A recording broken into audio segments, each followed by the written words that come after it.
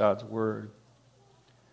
The word of the Lord came to Jeremiah a second time while he was still shut up in the court of the guard. Thus says the Lord, who made the earth, the Lord who formed it to establish it, the Lord is his name. Call to me, and I will answer you, and will tell you great and hidden things that you have not known. For thus says the Lord, the God of Israel, concerning the houses of this city and the houses of the kings of Judah that were torn down, to make a defense against the siege mounds and against the sword. They are coming in to fight against the Chaldeans and to fill them with the dead bodies of men whom I shall strike down in my anger and my wrath. For I have hidden my face from this city because of all their evil. Behold, I will bring to it health and healing, and I will heal them and reveal to them abundance of prosperity and security. I will restore the fortunes of Judah and the fortunes of Israel and rebuild them as they were at first. I will cleanse them from all the guilt of their sin against me, and I will forgive all the guilt of their sin and rebellion against me. And this city shall be to me a name of joy, a praise, and a glory before all the nations of the earth, who shall hear of all the good that I do for them. They shall fear and tremble because of all the good and all the prosperity I provide for it. Thus says the Lord, in this place of which you say it is a waste, without man or beast, in the cities of Judah and the streets of Jerusalem that are desolate, without man or inhabitant or beast, there shall be heard again the voice of mirth and the voice of gladness, the voice of the bridegroom and the voice of the bride, the voices of those who sing as they bring thank offerings to the house of the Lord. Give thanks to the Lord of hosts, for the Lord is good, for his steadfast love endures forever. For I will restore the fortunes of the land as at first, says the Lord. Thus says the Lord of hosts, in this place that is waste, without man or beast, and in all of its cities, there shall again be habitations of shepherds, resting their flocks. In the cities of the hill country, in the cities of the Shephelah, and in the cities of the Negeb, in the land of Benjamin, in the places about Jerusalem, and in the cities of Judah, flocks shall again pass under the hands of the one who counts them, says the Lord. I read this far in God's holy word. A 30 years war was one of the longest and most destructive conflicts of European history, lasting from 1618 to 1648. During that war, a German pastor named Paul Gerhardt and his family were forced to flee from their own home. One night, as they stayed in a small village inn, on the run and afraid, Mrs. Gerhardt, his wife, broke down and cried openly in despair to her husband. In an effort to comfort her, Pastor Gerhardt reminded her of Scripture promises about God's provision and God's keeping. And then going outside into the garden to be alone, Pastor Gerhardt too broke down and wept. He felt that he had come to his darkest hour. Soon after that, Pastor Gerhardt felt the burden lifted and sensed anew God's presence. Taking his pen, he wrote a hymn that has brought comfort to many in these last couple hundred years. It begins like this: give to the winds thy fears, hope, and be undismayed. God hears thy sighs and counts thy tears. That hymn was sung almost 400 years later in the United States, soon after COVID hit. Each choir member was alone and quarantined, as we all remember. I hesitate to remind us, and yet we're talking about joy in the midst of difficulty, and this is a wonderful illustration. The choir members, alone and quarantined, came together electronically to recover their voices and to provide that video to their fellow church members to recover their voices of joy in the middle of a difficult and scary time. At noon today, if it works right, I've prearranged for an email to get to each of you who are in our email system of a link to this video, which is less than 2 minutes long. You look for the one that has, it looks like a Zoom screen with 21 tiny pictures of choir members singing, and it's this hymn, Pastor Gerhardt. From the setting of the original writing to the setting of it being used here in our country recently, it illustrates the main point of our study today. God restores the blessing of joy to his people in the darkest of despair. First, we're called to call out to God, verses 1 through 6. Secondly, that God will bring back the voice of joy to a place of waste, verses 7 through 9. Our third point will be God will turn a desolate place to a place of peace and security. So first, we're calling out to God. As our chapter begins, Jeremiah is still in prison, and he's in prison for preaching the truth. The city is surrounded by the enemy, so this is quite a scene. The word of God comes a second time to Jeremiah here in verse 1. What should Jeremiah do in a dark moment, a difficult spot for him personally, a difficult spot for him as a prophet of God, a difficult spot for his whole city under siege, literally? What should he do? You're in church, you're being asked what a person should do. Of course, a good answer is to pray, and that's exactly correct. To pray, to call out to God. In verse 2, that's exactly how God instructs him. Call to me. But it's more than that. God also assures him, promises him that God will respond by answering him. And I will answer you. It's one of those places in Scripture that reminds us of this three-word sentence that's so true. God answers prayer. God cares for us. And it's seen in how he answers prayer. And then the rest of verse 2 into verse 3 says, God says, I will tell you great and hidden things that you have not known. Verse 2. The point is not learning to expect personal miracles, such as, is God really saying, if you read between the lines, that Jeremiah should expect a personal miracle so he gets out of prison? That's not the point at all. Rather, this is learning to focus on great redemption acts of God promised by God, such as God's people getting out of exile. It's about reminding ourselves of the great patterns of God that he has promised for the new covenant people. He says in verse 2, I will tell you great and hidden things that you have not known. These ways that God will fulfill his promise about his new covenant are not yet known. Did God do a personal miracle for Jeremiah? No, he did not. Jeremiah had spent his 17 shekels on a rip-off field, but God had reminded Jeremiah that God would bring his people back, and then the ownership of that one field would, rather than being a rip-off, would be a symbol of hope in God through the time of the exile and afterwards. In verses 4 and 5, we see how Jerusalem's houses would be torn down for the war effort. They needed the supplies in order to work against the enemy on the outside of the walls. And the places where there used to be houses then would be filled with dead bodies, because even the people inside the city of Jerusalem were already dying because they had been cut off by the enemy outside. Why are we being told this? Why is this happening in verses 4 and 5? Because God would withdraw his sustaining promise. And this is what happens. Without God's face, if you look at the language of verse 5, turning towards them and extending favor to them, the city, left to its natural outworking of its own evil, would have this devastating scene. Houses being torn down, the place where the houses were being filled with dead bodies. But then we get a reversal in verse 6. Similar to the reversal we studied in the previous chapter, 32. But here now in verse 6 is a complete change from verse 5. Watch for it. God said, behold, I will bring to the city health and healing. And I will heal them and reveal to them abundance of prosperity and security. Didn't we just talk about having houses torn down and filled with dead bodies in this spot? And God is talking about health and healing and abundance of prosperity and security. There's a huge shift in verse 6. This verse must not be ripped out of the chapter as if to say that down to today, God's people are always promised health and throw in wealth. Rather, this promise in its context in Jeremiah chapter 33 shows Jerusalem's restoration as a picture of spiritual healing in the new covenant.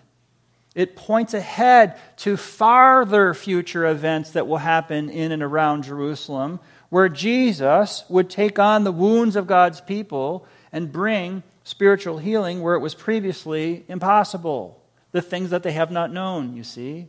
That Jesus gave life to the spiritually dead. Remember the famous words of Isaiah 53:5, also quoted by Peter in 1 Peter 2:24, with his wounds we are healed. And these are real wounds for Christ unto death, providing spiritual healing for us. In fact, spiritual resurrection for us So don't let those caught up in the error of health and wealth gospel take these verses and misapply them to you. This is the great thing that God asked Jeremiah to focus on and to pray for, that he's to call out to God. God will answer with great things that Jeremiah did not yet know. How God will work out the salvation of his people, how Jesus will be coming into this world and going to the cross. This is a great thing that God asked Jeremiah to call upon God to give. And later, the gospel is revealed like a mystery unfolding. Brings us to our second point. Not only are we to call out to God and he answers with great things, but secondly, God will bring back the voice of joy to what we could call a place of waste. In verse 7, we have this phrase again. It keeps cropping up. You'll see it as a mini theme. Restore the fortunes. Did you catch it a couple times as there are a few chapters now? Restore the fortunes. The promise is that God will rebuild them as they were at first, verse 7. But how could that happen? How could God take guilty sinners in desolation and isolation and then rebuild them? We learn in verse 8, it's by means of spiritual cleansing. Verse 8 reads, I will cleanse them from all the guilt of their sin against me, and I will forgive all the guilt of their sin.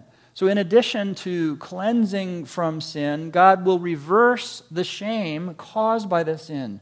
Jerusalem, you see, had developed a reputation of shame as the nations watched. The city of God behaved so badly that their own God brought destruction on them, and every nation was paying attention. But God would reverse that shame and cause his city to be known worldwide for righteousness. That's the message as we read it now in verse 9. This city shall be to me a name of joy, like a renown of joy, a praise and a glory before all the nations of the earth, who shall hear of all the good that I do for them, and so on. So sin and shame, which leads to destruction and death, will be reversed to honor that leads to life and joy. This is quite a reversal in this passage. Similarly, the Apostle Paul wrote to a city full of shameful sinners called Corinth, who were becoming God's holy people. In 1 Corinthians 6:11, Paul wrote to the previously thieving, greedy, swindling, sexually immoral, idolatrous, reviling drunkards in Corinth, and he wrote this, you were washed, you were sanctified, you were justified in the name of the Lord Jesus Christ and by the Spirit of our God. 1 Corinthians 6:11. So we take Jerusalem, we take Corinth, and we ask, why does God allow sin and shame to come into God's city or into God's church in the first place? The pastors who wrote the Westminster Confession of Faith help us to observe the providence of God. As we read earlier, I'll read a bit of it now again. Chapter 5, section 5, on providence, this. The most wise, righteous, and gracious God does oftentimes leave for a season his own children to manifold or many temptations and the corruption of their own hearts, to chastise them for their former sins, or to discover unto them the hidden strength of corruption and deceitfulness of their own hearts, that they may be humbled, and to raise them to a more close and constant dependence for their support upon himself. How helpful is that from a group of Westminster pastors writing down for us how God could allow into his city in Jerusalem, to his church in Corinth, such extreme wickedness. Because the God of providence has this pattern we're picking up on, the pattern of allowing his people to reach a place of waste, and then to bring them back to their voice of joy. Again, Paul wrote to his young student Titus about our collective redemption after we've wandered away. Titus 3:5, that Christ saved us, not because of works done by us in righteousness, but according to his own mercy, listen, by the washing of regeneration and renewal of the Holy Spirit. So God will bring our voice of joy to our place of waste. And third, our third point then, from verses 10 through 13, that God will turn a desolate place into a place of peace and security. The reversal here in Jerusalem is remarkable. It's as if Jeremiah doesn't want us to miss it, so he pauses and shows us once more the scene. It's like he's painting in words the scene in your mind. The good news of this reversal from God, of the aspects of the new covenant coming into fruition for us, cannot be fully appreciated until the contrasting situation is first mapped out. Verse 10. The word without appears in the Hebrew 5 times. Don't look for it in English. It's translated a bit differently, but in 5 different statements, as I'll try to explain in a moment, the word without appears in Hebrew repeatedly. It stands out. So that the cities and the streets of the city were without man, without animal, without man, without inhabitant, without beast. Cumulatively, you see how that goes in verse 10 in your English. So, altogether, the city is without life and without joy. It's devastation. In fact, 3 times prior to our chapter, 3 times Jeremiah had characterized the destruction of Jerusalem as without the sounds of a wedding. Chapter 7, chapter 16, and chapter 25, if you're looking it up.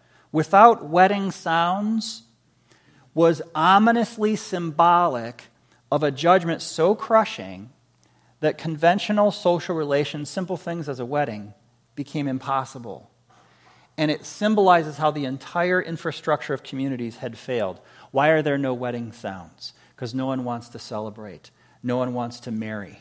No one wants to start a family. Because the enemy's around the city, and it's any moment now. We're all doomed. Things had become that bad. Then we get the reversal. Into this empty, abandoned, bereft, hopeless place that had been reduced to unspoken anguish. Now, sounds of joy will again be heard.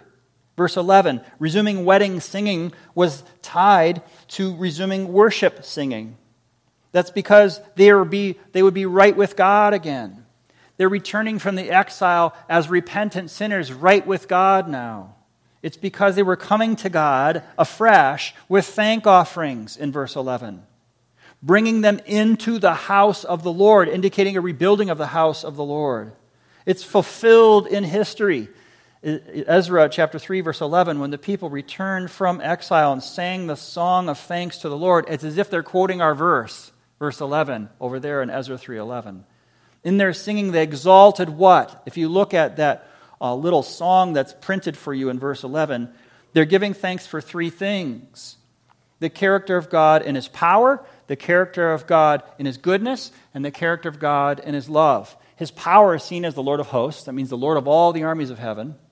It's seen in His goodness, for He is good. The Lord is good, it says. And then the third line, for His steadfast love endures forever. It's a love that won't quit until He demonstrates His beautiful gifts to us in the new covenant. Now think about the exiles. The people who are reading this book while they're trapped and imprisoned in the foreign place of Babylon. Not yet released. They're reading through Jeremiah 33. The songs of joy were to be voiced at a time while they're still in exile, you see. At the very time where it seemed like the Lord was neither good, nor powerful, nor faithful, they were to sing about His goodness, His power, and His faithfulness. It's kind of like the bigger picture of what we saw in Jeremiah about the field. Okay, I'll buy the field, but I don't know that I buy that we're going to be able to use it. Bigger picture, all the exiles are supposed to buy or understand or adopt the idea that they're coming home, that the exile will come to a conclusion, that they can now, in prison in Babylon, sing of God's power, His goodness, and His faithfulness. You see it? In a desolate place, God can restore the voice of joy in us. When we look not at our predicament itself, but rather look at the character of God and absorb the promises of God for His people in the new covenant. In verse 12, there's a fresh metaphor reversing the place of waste into a scene. A tranquil image of shepherds caring for flocks on green pastures on rolling hills. In verse 13, every part of the land will be restored and healed in a similar way. The flocks will pass under the hands of the shepherd who counts them. It's a picture as if times are so dark that the shepherd counts them by touching them in the dark as they pass by to count his sheep, to make sure he's lost none of them. King David, who was a shepherd himself, you remember, famously wrote in Psalm 23, "The Lord is my shepherd." And later Jesus himself would say in John 10:11, "I am the good shepherd. The good shepherd lays down his life for the sheep." So all the care of God spoken of here in Jeremiah 33, all the reversals spoken of here with the pictures here in Jeremiah 33, and the fulfillment of the new covenant promises given to us in chapter 31 are fulfilled for us in Christ, our good shepherd, laying down his life for his sheep on his crucifixion and his resurrection. Later, the Apostle Paul wrote about God's care for his people at another time of his people being scattered into various places. 1 Peter 1:1, listen, "To those who are elect exiles of the dispersion." Why would Peter use the word exiles?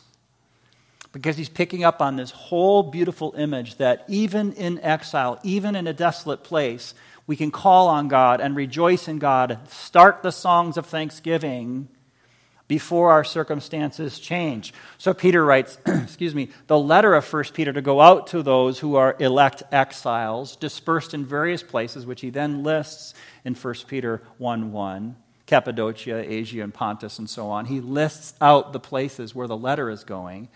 And he's saying in every single place of your exile and dispersion and scattering, from there, start with your song. From there, start singing the songs of thanksgiving to our God. And he talks about shepherding then in chapter 5, 1 Peter chapter 5, where Peter reminded the elders to shepherd the flock of God that is among you. Because the elders were scattered with the people, and wherever they were to shepherd the people. And he says in verse 4, 1 Peter 5, verse 4, "And when the chief shepherd appears, you will receive the unfading crown of glory." 1 Peter 5:4. So the imagery is there in Jeremiah. The imagery is there in Jesus' words in John 10. The imagery is there in Peter's words in 1 Peter chapter 1 and chapter 5. That the point of the third point is given, that God will turn a desolate place into a place of peace and security. And if it's true for the ancient believers in Jeremiah's day, and it's true for the believers in Jesus' day, and it's true for the believers in the first century in Peter's day, it's true for God's people down to our day. What have we seen? That God restores a blessing of joy to his people in the darkest of despair, that we're to call out to God. He answers with great things. Secondly, that God will bring back the voice of joy to our place of waste. And third, that God will turn a desolate place into a place of peace and security. I have two concluding application points along these lines. Number one, seek God's spiritual restoration, and you'll find joy. Seek God's spiritual restoration, and you will find joy. Rejoicing is one of the great purposes of God for our lives. God does not seek to stamp out all of our fun, all of our pleasure, all of our joy. God wants us to increase in rejoicing, even while we are passing through hardships. God wants our joy not only to continue, but to increase.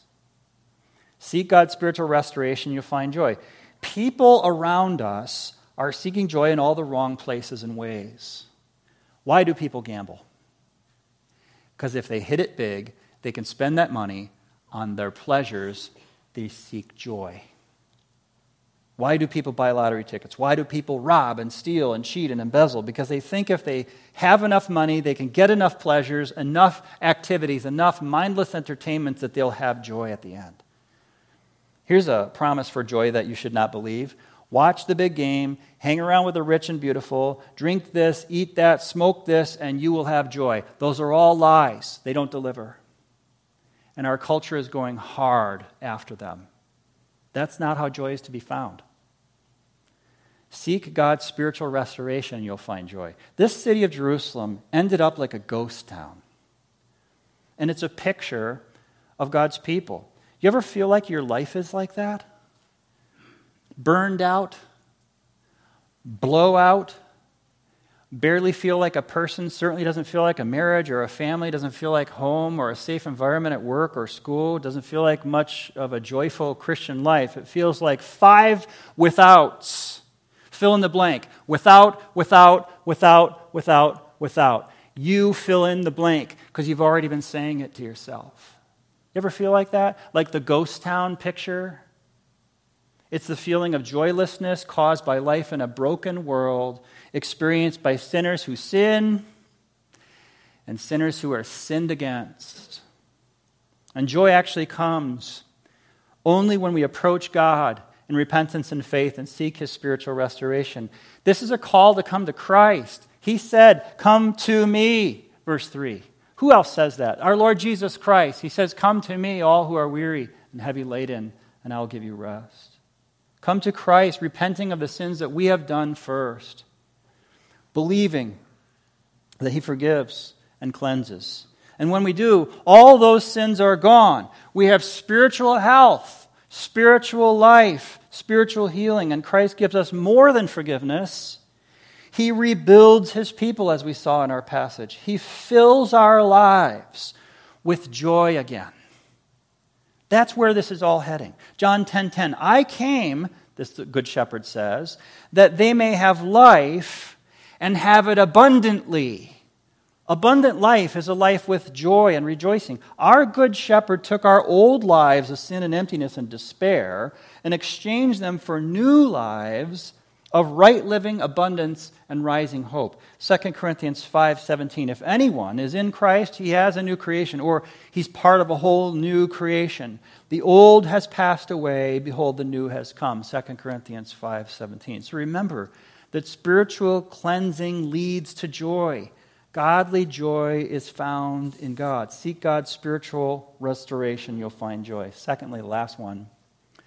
In dark times, joy is found in God's nearness.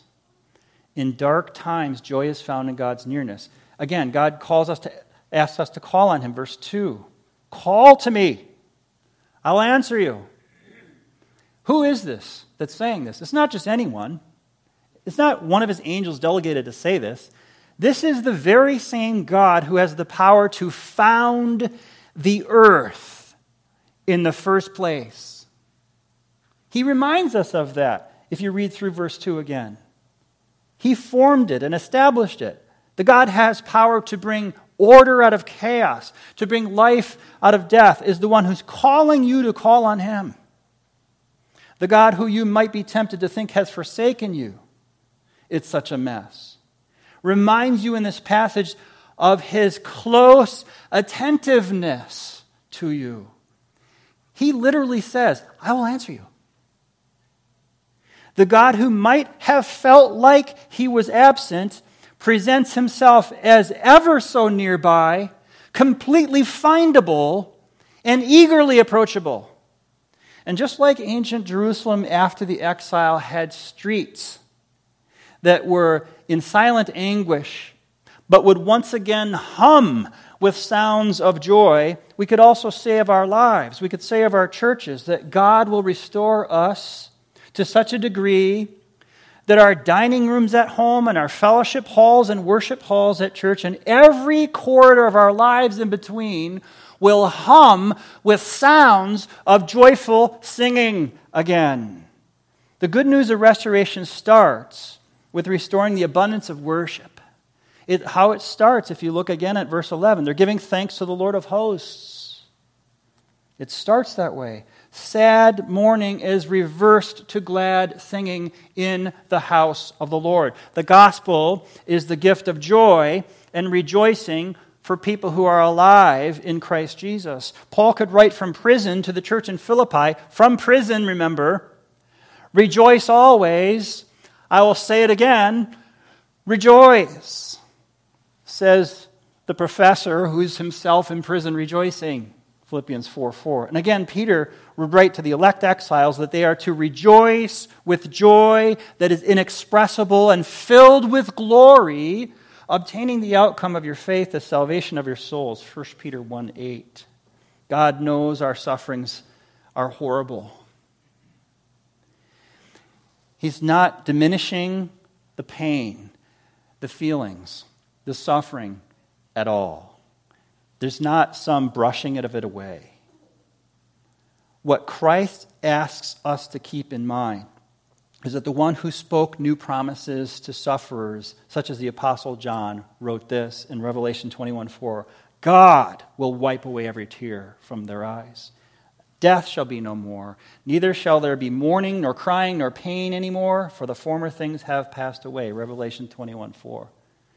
Jesus, aware of how difficult things can be in this world, wants us to remember that when Jesus comes and takes us out of this exile that we're in right now in our world, to our heavenly home and field and banquet and reserved seat with a name placard with your name on it, that all will be left for us to do then is the rejoicing. And since that's our future voice, he says, what are you waiting for? Recover your voice of rejoicing now, while in exile. And we can be so sure of that future that we recover that voice and we say, in a dark time, joy is found in God's nearness. Let's pray. Father in heaven, give